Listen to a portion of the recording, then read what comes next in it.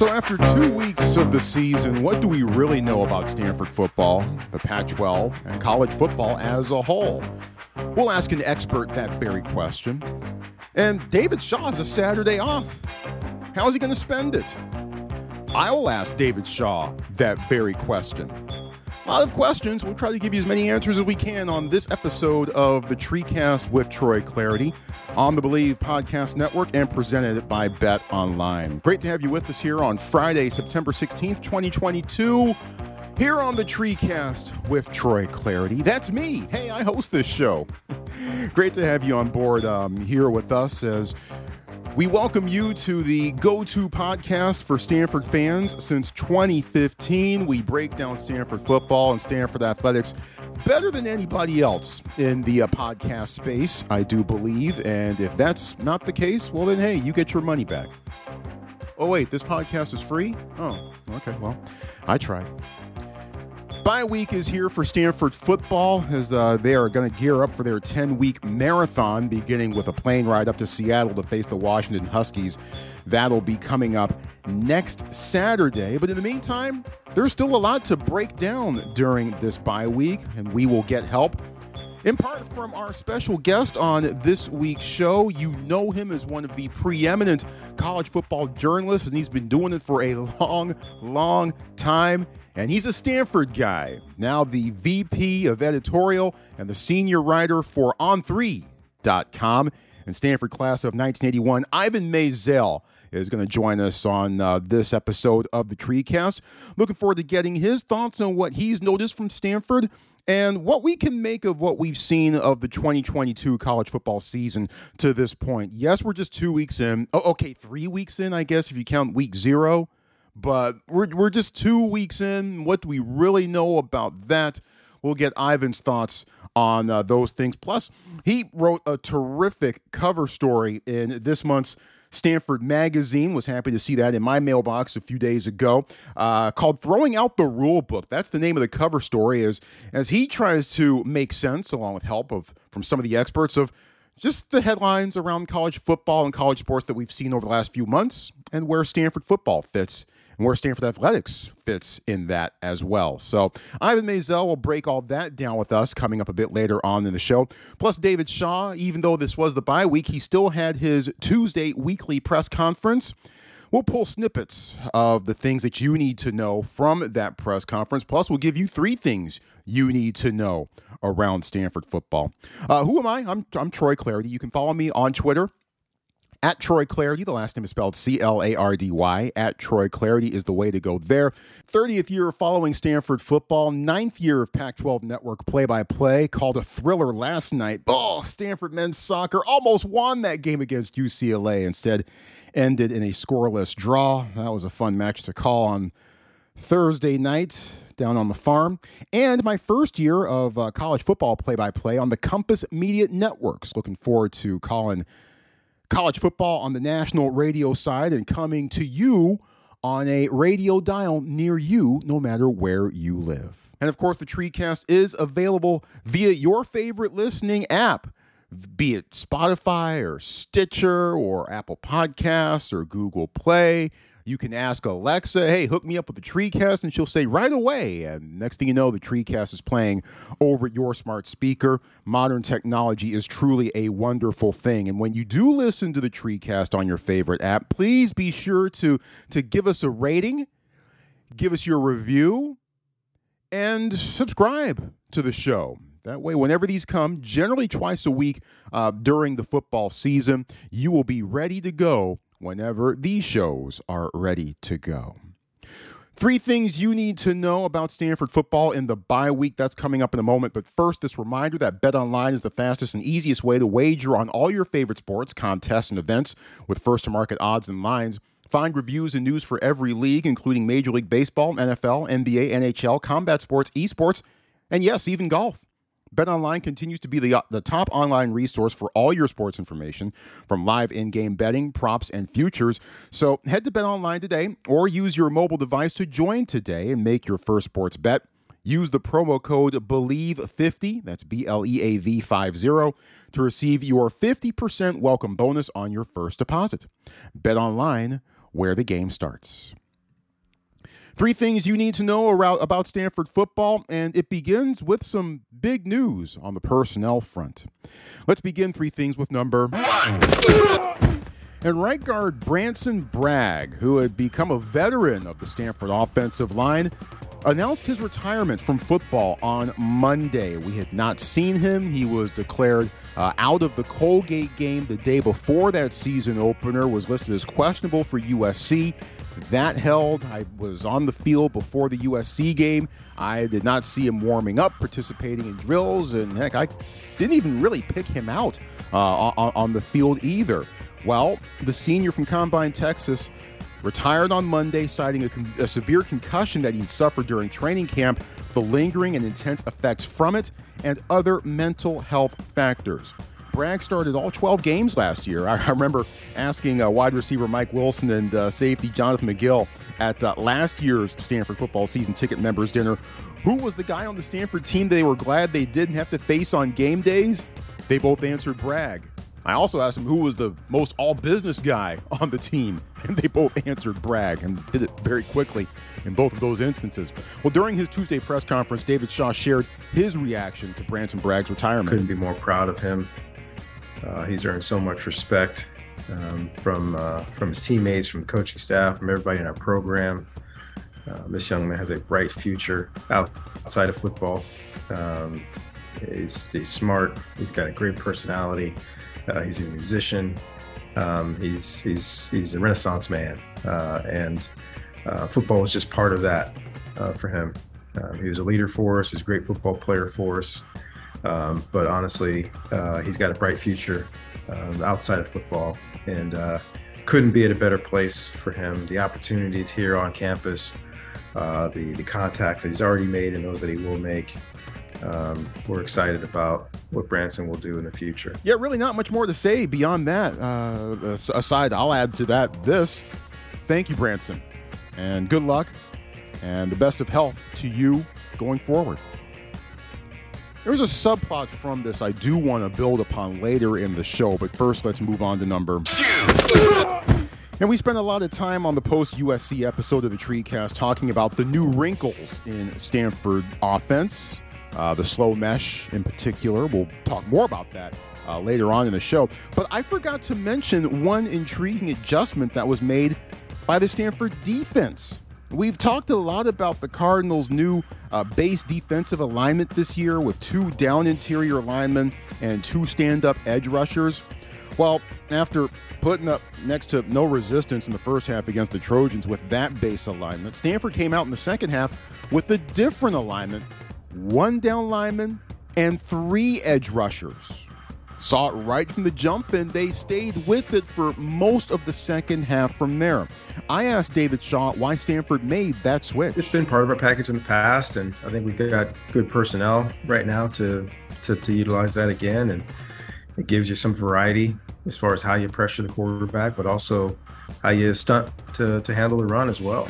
So that's one of the things it does give us some variety, and we've got some guys with some talent that I think lends itself. Thought it worked well in the second half, and our guys played hard. That's David Shaw. And yeah, while Stanford didn't suddenly turn into the 1976 Steelers in the second half against the Trojans, they did get better results. USC was also comfortably ahead by that point, but still, any port in the storm, right? Will we see more of that from Stanford's front 6 going forward? I have a suspicion we might. Let's finish up three things with number 3. And yeah, the bye week is early, and 10 weeks straight of football after that. You know, it is what it is. You can't change that. So you got to make the best of it, and Stanford is trying its best to do just that. Cardinal had 3 practices during the week. I suspect ball security and forcing turnovers took center stage. But what about Saturday itself? How does David Shaw spend his Saturday off, his bye Saturday? Does he hit the couch? Does he invite the fellas over for a cookout? Does he spend it at Home Depot working on a project list? Who knows? Well, I asked David Shaw what's on his docket for Saturday. Well, my son's got a football game, so I'll be at his game. Probably watch some college football Saturday after that game. And I like to be really mellow on the bye weeks, especially early bye weeks, and I push the coaches as well. After this bye week, we got 10 straight. We can't wear ourselves out on this bye week. We need to relax. We need to get some sleep because we start on Monday after the bye week. It's 10 straight weeks of hopefully outstanding Stanford football. So we need to be fresh and ready to go. Keeping the bye week mellow. And yeah, that makes a lot of sense. No sense in working everybody, including the coaches, super hard this week because, man, there are going to be plenty of opportunities to go pedal to the metal in the next 10 weeks ahead. The marathon is about to begin. Those are three things. Our special guest, Ivan Maisel of On3.com, Stanford class of 1981, and one of the original national college football journalists, especially in the online space. He'll be our special guest, and he will join us here in a few moments or so. Real quick, though, a quick personnel note stretching back from the USC game. Some of you may have noticed that Caillou Blue Kelly did not play much of the second quarter against USC, as he did not participate in at least one series, possibly two. I'd have to go back. I should have gone back through my notes before starting in on voicing this show. But definitely Caillou Blue Kelly missed one series. And, especially against that offense, when Caillou Blue Kelly's not out there, you definitely notice it. I asked Shaw on Tuesday if there was anything to that, if there was a health issue or anything else. And Shaw said, no, it's just part of a rotation. We want to get as many of our guys and keep as many of our guys as fresh as we possibly can. So, he's certainly got the depth to be able to pull that off. But nothing more to Caillou Blue Kelly's absence through much of the second quarter against USC than that. So I took that as good news. But back to the news on Branson Bragg and an offshoot of that, with Bragg announcing his retirement on Monday. And again, we wish him nothing but the very best, and thank him for representing Stanford University to the best of his abilities. And I'm sure that he will continue to do so even after he graduates and gets that sheet of paper and hangs it up on his wall. And Bragg does plan to graduate on time with his degree in mathematical and computational science. It's pretty impressive stuff.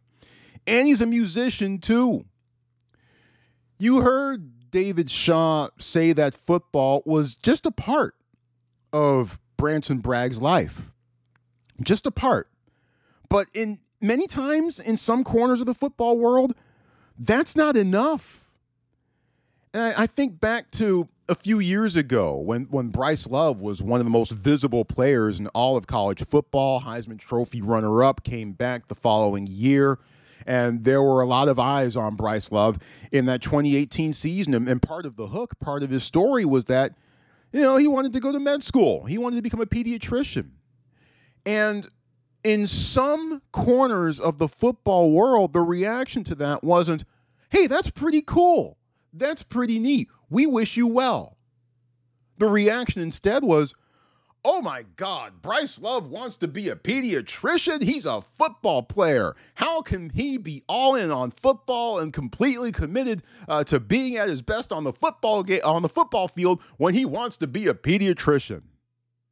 It was like, it rankles me especially when this happens to, this happens across the country, but especially when it happens to Stanford kids, because let's face it, it seems to happen more often to Stanford football players who actually have interests off the field and are equally as committed to them as they are to their football. And it's used against them in recruiting. It's used against them sometimes. I've seen it in draft write-ups, when guys are trying to go to the NFL. But there are corners of the football world where having actual interests and an actual life outside of football are frowned upon. Given that, on Tuesday during his weekly press conference, I asked David Shaw how he reacts to that, and if he gets the sense that some of those notions are maybe even still prevalent in college football? That's a great question. I get more of the sense that we hear some of the recruiting conversations from the guys that we're recruiting, some that are on our team and those that we recruit, that there are coaches out there that say, hey, it's not about school, it's about football. And I think it's a shame. I think it's a travesty. I think it's disrespectful to the people that you recruit. If all you talk about when you recruit people is going to the NFL, then you're disrespecting that young man. You're disrespecting that young person and the things that they can accomplish on this planet. So for us, we recruit people to come to Stanford and take advantage of what's here. If they're lucky enough and fortunate enough and athletic enough to go play in the NFL, great. We've had a bunch, right? And we'll continue to have more. But the priority is to bring people to Stanford, get them around all these people on our team, but then all these people that are outside of our locker room, to have these contacts, to have these people that teach them and can mold them and advise them and give them direction outside of football. That's what we're all supposed to be doing. So yeah, it's still out there. We hear it a bunch. We hear it all the time. And it's a shame. And I look at a young person like Branson Bragg, and thankfully he's here and he's going to get an outstanding degree. He's got a great future. And I feel for some of those other places where they've only focused on football, and when football goes away, they don't have anything to fall back on. So like I said yesterday in the press conference, or Saturday night press conference, we're not going to change our mode. We're going to bring people in here as freshmen. We're going to teach them what to do. We're going to get them experience outside of football. We're going to give them people that can advise them and help them and help them grow and learn, and send them out to the world as leaders. So proud of Branson. He made a tough decision, but it's the right decision and a great decision. And he's got a bright future. Well said by David Shaw. And I'm not going to lie, that last part about bringing kids in as freshmen and developing them for 4 years, that kind of rings a bit louder and kind of a bit more distinctively when I see other programs, multiple other programs, fighting over who's transfer you. All right. One of them is in the Pac-12. Not for long, though. And by all indications, Branson Bragg's situation appears to have been well handled. Not only by Bragg himself, because that's a tough decision to make, man. There are so many things that you have to weigh to come to, even think about coming to that conclusion. So, in a lot of ways, a lot of courage being shown by Bragg for choosing that path. So, not only did he handle it well, but the adults, the so-called adults in the room, also seem to be handling that pretty well too. And by that, I mean the medical staff and the coaches as well. I mean, would other programs have handled it the same way? Probably not. Probably not. Hey, man, you're still suffering from this concussion? Well, look, we need you to keep playing. Hey, doc, get him cleared as quickly as you can. And if you don't get back out there on the field as quickly as you can, well, there goes your scholarship. Other programs would probably have handled that very, very differently. But I'm glad that all parties involved, by all indications, seem to arrive at the right decision here and the best decision for all involved. And that's really what this is all about. And it's kind of, intriguing, the juxtaposition when you look at this story and when you remember that Andrew Luck was in the building at Stanford Stadium for Stanford USC last week. It was good to see him. I actually, went down to the field, towards the end of the game, and I was like 5 feet away from him. Wow, cool. That's Andrew Luck over there. Good to see him back. And I have often said, and I even said this during his playing days, that football needs Andrew Luck a hell of a lot more than Andrew Luck needs football. And based on the sound of it, Branson Bragg might be one of those guys too. That's not a bad thing, folks. That's not a bad thing. It's okay to have interests outside of football. There's a whole world outside of football. Shocking as it might seem to some folks, yes, there actually is a world outside football. And we wish Branson Bragg the very best as he heads off into it. Well, this is the bye week for Stanford football. They don't get going again until they head on the plane and get up to Seattle next week to face the Washington Huskies. So, this is probably a fantastic time for us to kind of widen the shot a little bit, kind of broaden our perspective, and just kind of look at things outside of the eucalyptus curtain and outside of the Pac 12 as well, and maybe do a little national stuff too. But I can't think of a more perfect special guest for this week to cover all three of those things than Ivan Maisel, Stanford class of 81, the vice president of editorial and senior writer of On3.com, the author of the powerfully moving book, I Keep Trying to Catch His Eye. And he also has the cover story in this month's Stanford magazine. It was really cool to see that in my mailbox when I got it the other day. Perfect time to catch up with the one and only Ivan Maisel. Ivan, thanks a bunch. How you doing today? I'm doing great, Troy. Thank you. What a nice introduction. Well, of course. I mean, you've earned it, right? appreciate Oh, you. yeah. Appreciate you jumping on the show here with us, and let's talk overall stuff nationally for a moment or so as we begin this here.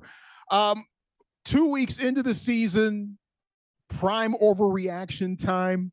What do you think we really know about college football on a national basis after just 2 weeks of play?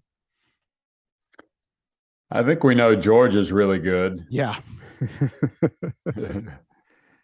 I think we know there's some structural issues at Texas A&M, at Notre Dame.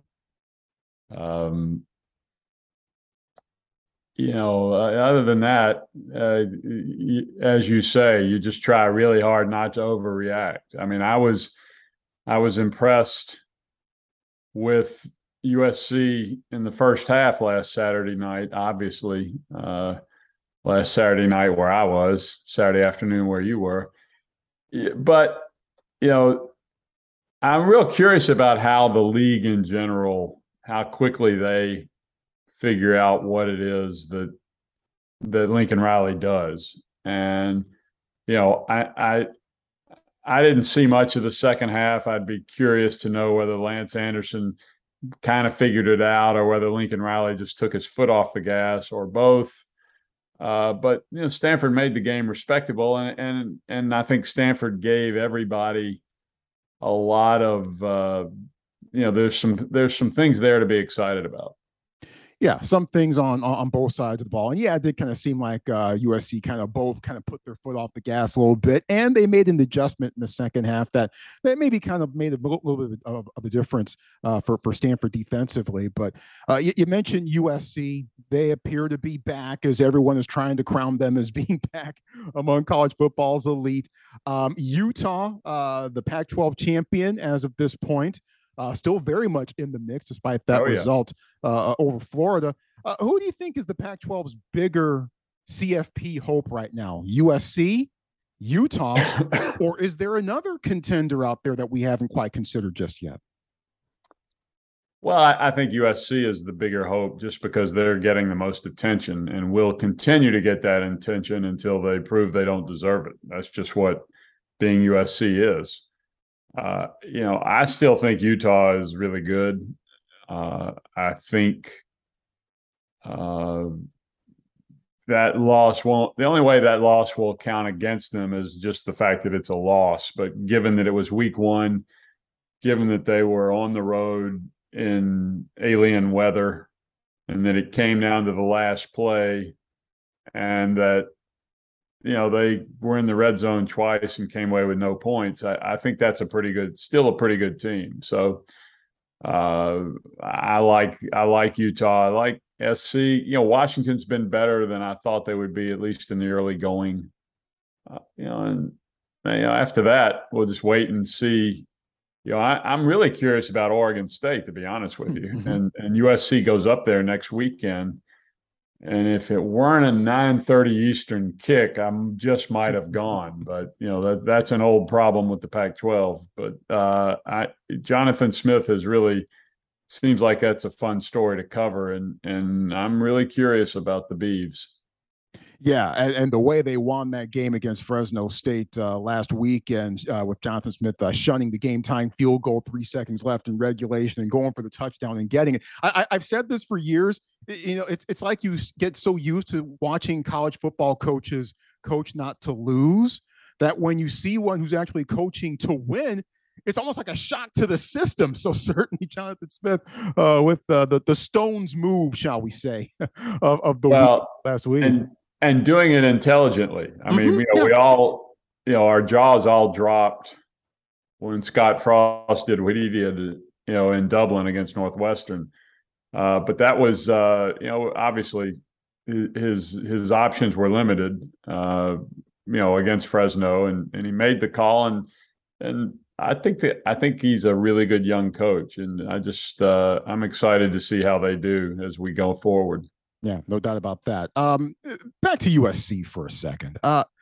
Given everything, the fact that the Trojans have basically 8 toes out the door, does a successful USC have any true value to the Pac-12 at all in your mind? Well, it certainly would have financial value, right, in the short term, if they were to make a playoff run. And just to get that last bit of tradition and traditional rivalry, for the league, that's never a bad thing. I'm still just in absolute disbelief that they did what they did, and it was sort of the last move after a lot of mistakes by the league that led USC to think that's what they had to do to survive. Is to just pick up and go chase money. There aren't a lot of schools. We don't have a deep well of stories about programs that are doing what USC and UCLA are trying to do, which is be competitive 2 time zones away or 3. I don't know how they can do that in any sport, consistently over the course of a long physical season. You're at such a disadvantage. You're putting your kids at such a competitive disadvantage. But, which makes me think that the Big Ten is going to come back for more teams from the West and set up some sort of division out here. That said, they're still in the league. They're still a bell cow, as we say in this where I grew up, and the league will benefit from that. What's on Stanford football's plate this season, as you see it, trying to rebound from the 3-9 record, the 7-game losing streak to end the 2021 campaign, and trying to get back to the tiers that it had been competing on for much of the 2010s. In your mind, what's on Stanford football's plate this season? A lot. I mean, you laid it out pretty well, and they were so uncompetitive last year as the season wore on, and then got hit by the portal a little bit. That's why I thought the fact that there was a pulse Saturday night was promising. There's still some issues, but you see a young guy like David Bailey do what he did, live up to the billing he had coming in. There are some players there, and we all got spoiled by the last decade. I think we're now back to where Stanford has traditionally been. There is a talent difference, and we can argue about what's happened and why that talent different exists, but right now it does exist, and Stanford needs some breaks. They need to stay healthy. They need to get more experienced. It's a young team. But I think last year was the bottom, and we'll just see. David Shaw didn't get dumb, suddenly. So just be fun to watch this young team develop. And it's going to develop mostly around the quarterback, Tanner McKee, it seems, as McKee. And I'm already starting to see some draft rumblings surrounding Tanner, and it's like, wow, people are already trying to shove him out the door already. Let's see what he does this year. What you've got your finger to the pulse all around college football. What's your sense of how others see Tanner McKee and where he truly fits potentially in the Pac-12 quarterback hierarchy, and maybe even in the national quarterback hierarchy, perhaps? Well, we'll see. I think people see a smart guy, a big guy, a good arm. He's not very mobile, and it seems a little mechanical. But I don't. That's just an amateur assessment.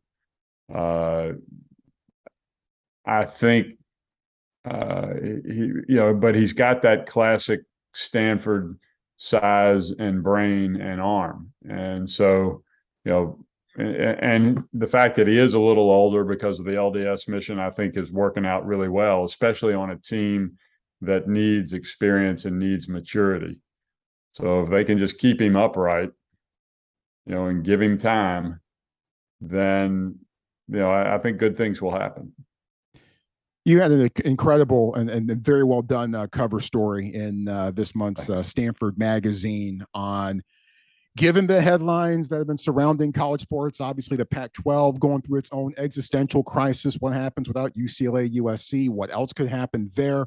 And all those other sorts of things that have come out of that.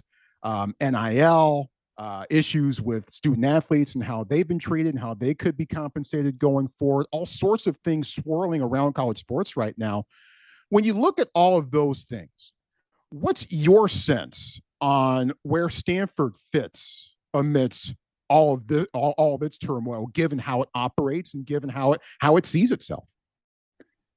Troy, I don't know, and I think the biggest issue is I don't think Stanford knows. The administration, the people on the other side of Campus Drive are going to have to make a decision. Do they want to maintain an FBS program and compete at the same level and do the same things you have to do that everybody else is deciding to do in order to stay in the Pac-12 or 10 or whatever it's going to be and compete? They've got to decide. Nobody on the administration side, as far as I can understand, likes the Alston decision that the Supreme Court made, which allows schools to pay money to students for, quote, academic achievement, which is a canard. Penn State is paying, Penn State's definition of academic achievement is a 2.0. So if you stay eligible, you get, right now what the payment is $6,000 a year. The university's got it. The university doesn't like that because it's giving athletes a benefit that other students are not eligible for. But if Stanford doesn't do that, then they will be at a recruiting and competitive disadvantage. So they just have to decide. And if they decide they're going to go some sort of third way, to borrow a Clintonism, the somewhere between the Ivy League and the FBS, then I hope they find other people to go with them. But I think it's all going to unfold very methodically over the next few years. Boy, back in my day, 2.0 and go just meant your degree. Now I guess it means a little bit more, depending upon where you go to school. So much change in the offing in the next few months, years, however time period you want to look at it. And certainly so much has changed since your days on the farm, and very intriguing time on the farm to be covering Stanford sports. What was the coolest event that you had a chance to cover during your days with the Stanford Daily? Oh, what a great question. Well, I got to cover, John McEnroe was in my freshman dorm, so I got to see probably the greatest college tennis team that ever lived. Bill Walsh was this unknown guy who was the coach my first two seasons. So I got to, cover those teams and got to know Bill, which was just a thrill. I covered that infamous 18-16 loss to number one Oregon State by the men's basketball team before the shot clock, when Dick DeBiso decided that was the only way Stanford could compete. And obviously, by the final score, he was right. I remember Ray Ratto, the beloved Ray Ratto, who was then at the Pally Times, counting aloud the number of passes in the Stanford backcourt, and I think it got up to 147. And everybody could hear him because Maples wasn't full. But those are the kind of things I think of. I covered that. I pretty much only covered football, basketball, and tennis for whatever reason. I did a little track. I remember writing a story about James Lofton, and got to know him, he was a senior and I was a freshman. That was kind of cool. And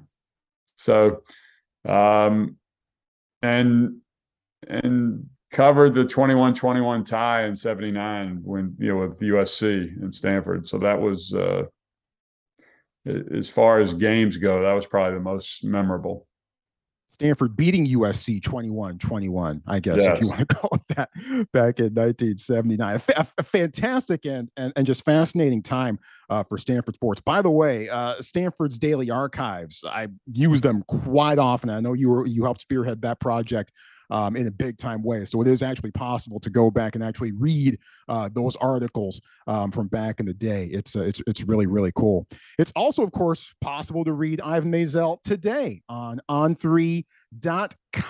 Covers college sports, covers recruiting. You're one of the founding forces, one of the spearheads of that effort. Tell the folks about On3.com. Well, sure. Last year, ESPN didn't renew my contract after I'd been there almost 20 years. And I just had to decide. I was kind of looking around, what am I going to do? And Shannon Terry, who is the founder of On3, is the guy who created Rivals.com and then sold it, and created 247sports.com and sold it. And he came to me and said, I got an idea. We'll still be recruiting centric, but I want to cover everything, and I want us to be taken seriously journalistically, and what do you think? And I thought, yeah, it could be fun. So I'm doing what I've always done, which is kind of just go out, cover games, and tell stories. I'm in front of it is a subscription site, but I'm in front of the paywall, kind of the carnival barker, trying to get people to come look at it. But it's been fun, and we've grown much, much faster. We've been now online almost 14 months, much faster than we anticipated, and done good work. We've really seized not only on recruiting, but on NIL, and done. We cover NIL comprehensively, and we've come up with an NIL valuation algorithm that assesses what kids what their worth is, and done that before anybody else has, and just as a way to try to make our name known, and it's working. Fantastic stuff, and awesome to have you back in the mix covering college football. As we wrap this up, here we go, week 3. I'm going to be sitting on my couch, checking out as many games as I can, or at least as many games as my wife will let me, but I'll be checking out week 3. What are you going to be checking out in week 3 of the college football season? What's hot on Ivan Maisel's plate this week? Well, it's not a great schedule for games, which usually means that crazy things will happen when you least expect it. I'm curious about Miami at Texas A&M, given the egg Texas A&M laid last week. Miami hasn't really been tested yet, and they've got to go into Kyle Field, so that's interesting.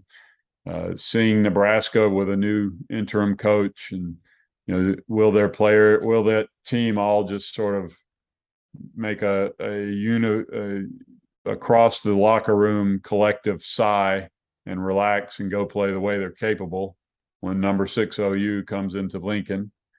Penn State going into Auburn, the first Big Ten team ever to play at Jordan-Hare Stadium. That's an interesting game.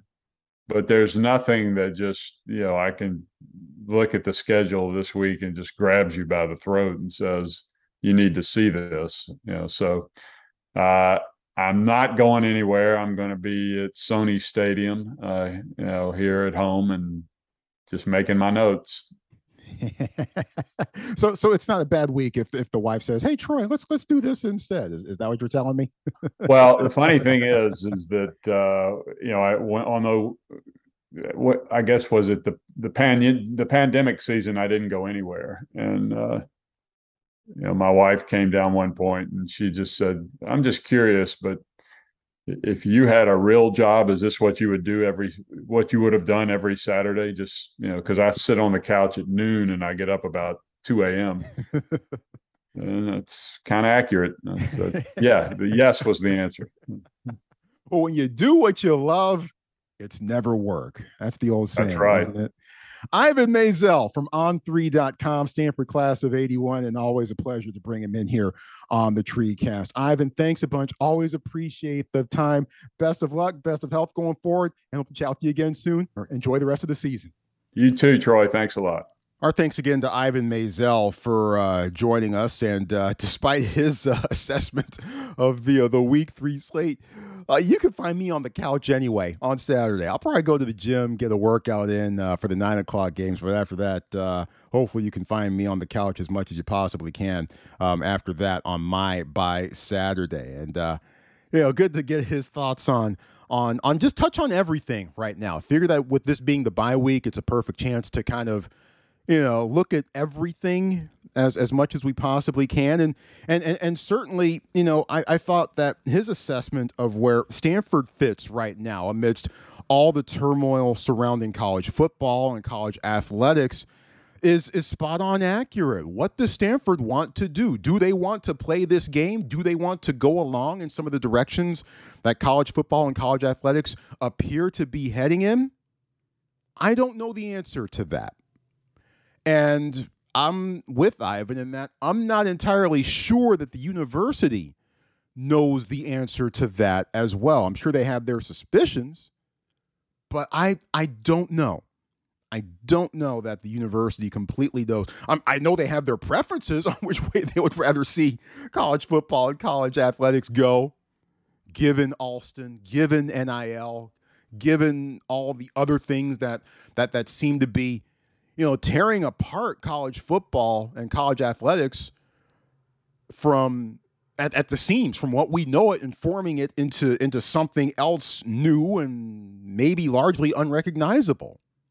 So I'm pretty sure that the university leadership has its preferences on where it would like college sports to go, but where the university itself goes, the decisions that are made at the very, very, very top levels of the university hierarchy, I'm not sure. I'm not sure that they know truly what they want to do at this point. So certainly a lot to go through and a lot to sort through in that department. And yeah, if you can, check out the Stanford Daily Archive. It's really cool. I mean, they have the actual articles, but they actually have the layouts all scanned and ready to go, so you can actually see. You can flip to some random Stanford Daily issue of 1974. And just look at that and just see get a good glimpse of what the university was like at different parts of its history. And Ivan Maisel was a big part of getting all those copies scanned and putting forth the backing to help that project out. And I'm certainly glad he did, because it's been a great resource for me over the years. So good stuff all the way around by Ivan Maisel, who was encouraged by some things he saw from Stanford against USC, but still a lot of work to do. And maybe the biggest thing, the biggest focus for Stanford has been that turnover margin. It's, as we told you on the last episode of the TreeCast earlier this week, Stanford has the biggest turnover deficit in college football. Turnover margin after 2 games is -7. There are 131 schools in FBS college football.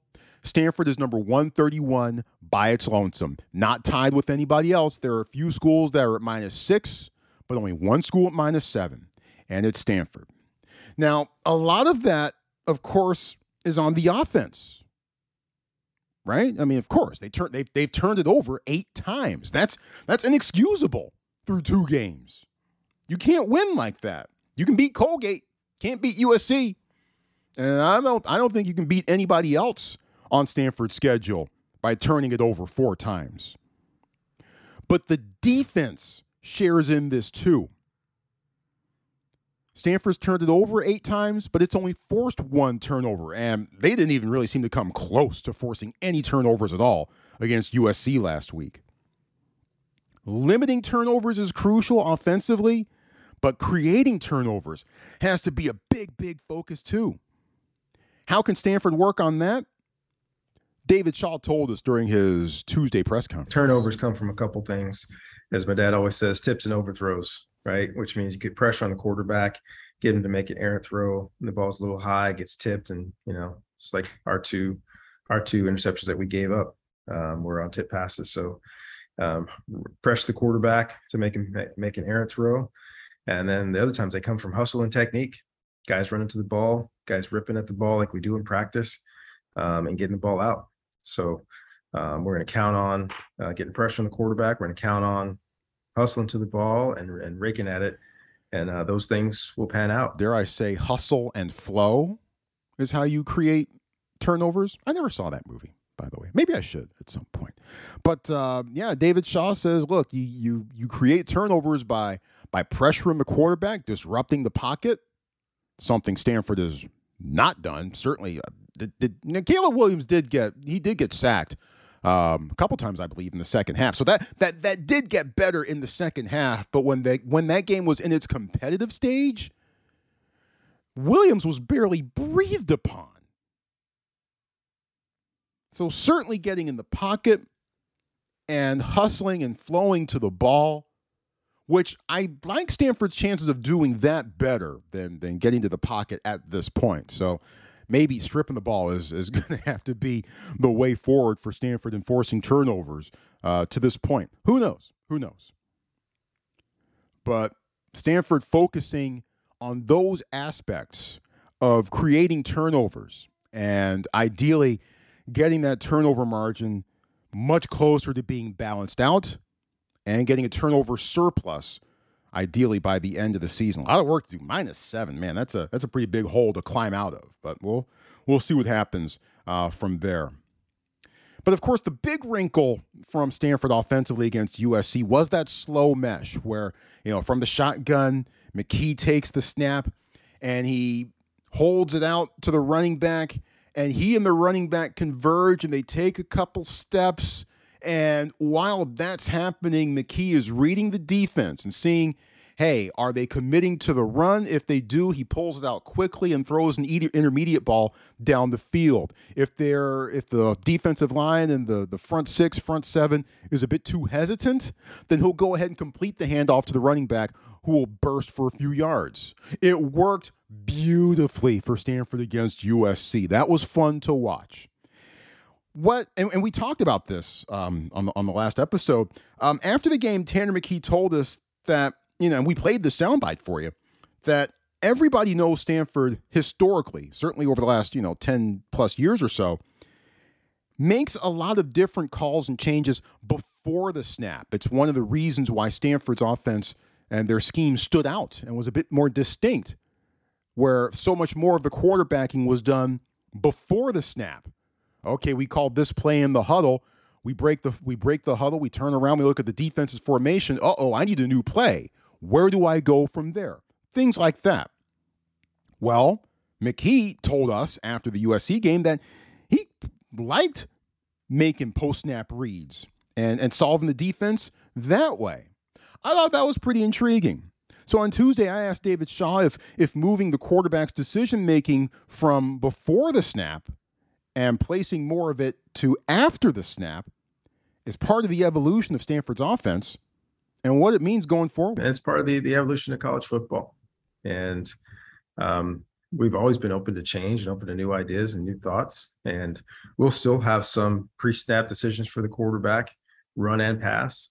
But the RPO world now is a lot of post-snap decisions, creating difficult situations for the defense. And as a staff, we've grown to and adopted some of those things, especially in particular with a quarterback that's got the stature that our quarterback does. He can see over everybody. And he's a great decision maker. He's got a quick release, so he can pull it. And without a lot of windup, he can still throw the ball down the field. So those RPOs with the intermediate throws are great. But now we have the ability with the slow mesh and a couple of things we're doing to have put the defense in a bind and be able to throw the ball down the field as well. Yeah, intriguing stuff from David Shaw. And, obviously the slow mesh comes from Wake Forest. They ran it last year. Nobody else in the country was running it. And then Stanford unveiled it on Saturday, and everyone on football Twitter's jaws went agog, after that. But it is neat to see, and it makes a lot of sense in a lot of different ways, and it seems to help everybody out because McKee has the ability to read things quickly. Stanford's running backs do have the ability to pick up yardage. We saw that from E.J. Smith and from Casey Filkins. More on him in a second, by the way. And it helps out the offensive line as well because you don't need to lean on a defensive line quite as much if that defensive line is hesitant and doesn't know what's coming, right? With that slow mesh, with McKee hanging on to the ball and staying close to the running back like that as long as he can, that makes the defensive line hesitate. Wait, what's he going to do? Is he going to hand it off? Is he going to run? Should I commit? What should I do? Well, while the defensive linemen are thinking about this, the offensive line can just hold its block, instead of physically trying to push guys around, which was a problem for Stanford last year. So it helps the offensive line, I think, a little bit in that way. I mean, would it be great for Stanford to line up and just maul dudes and just push them all around the park like they did in the old days? Yeah, sure. And we might see that by the end of the season. I don't know. But great to see that slow mesh help everybody out in the Stanford offense. Will that keep going? And how opposing defenses adjust to it now that it's on tape? The chess match continues. I mentioned Casey Filkins. And I thought he played a pretty impressive game, even before he took over as the feature back for Stanford after E.J. Smith got banged up a bit early in the USC game. Came back in and dropped his second fumble on the ground in the second half. And the Stanford coaches decided to shut him down from there and not risk him any further injury to him especially getting into the bye week and knowing that there are 10 straight weeks of football left to go. But Casey Filkins, I thought, had a really nice game. Real nice game. 100 yards of total offense. Got some touches. Made some nice gains, made some nice decisions. Oh, by the way, he was still very much a factor in the return game, too.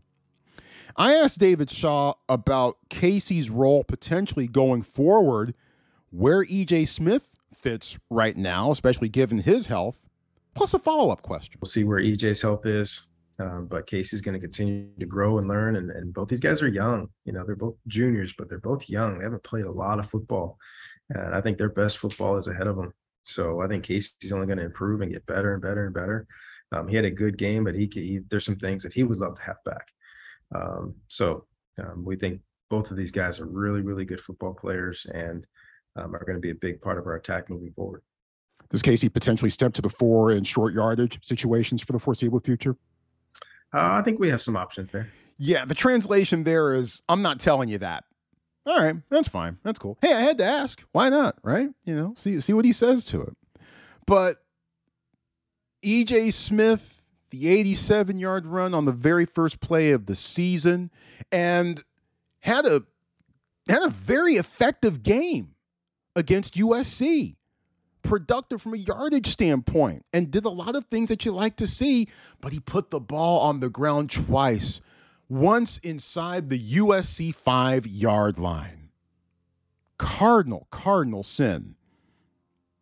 Pun not intended. That just came to me. I didn't mean to say that, but I think you know what I'm getting at here.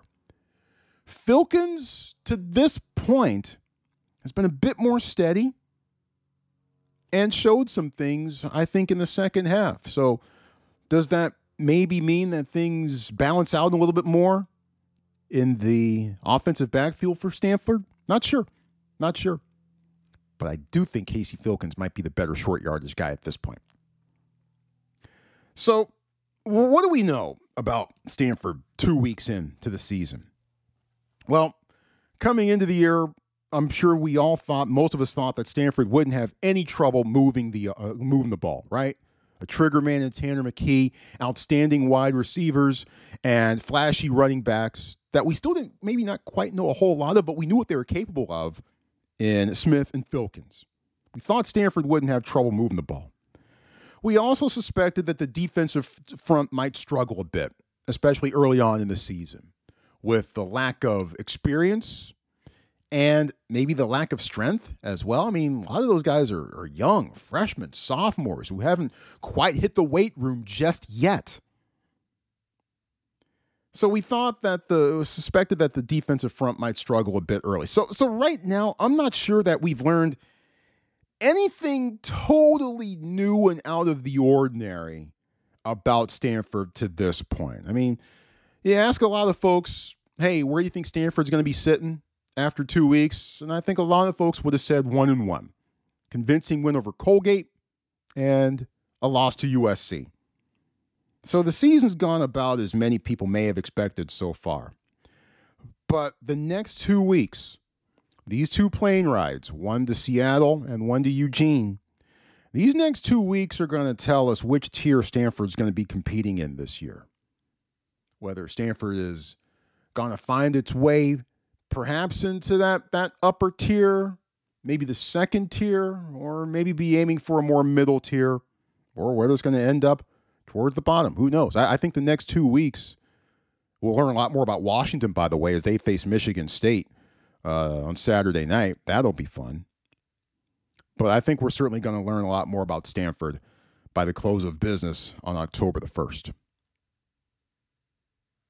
Want to learn more about your thoughts on what you're thinking about Stanford football? Our chat with Ivan Maisel on Stanford Athletics? And anything else on your mind? On the show, too. Hey, let me know how the show's doing. I always appreciate that. #TreeCast.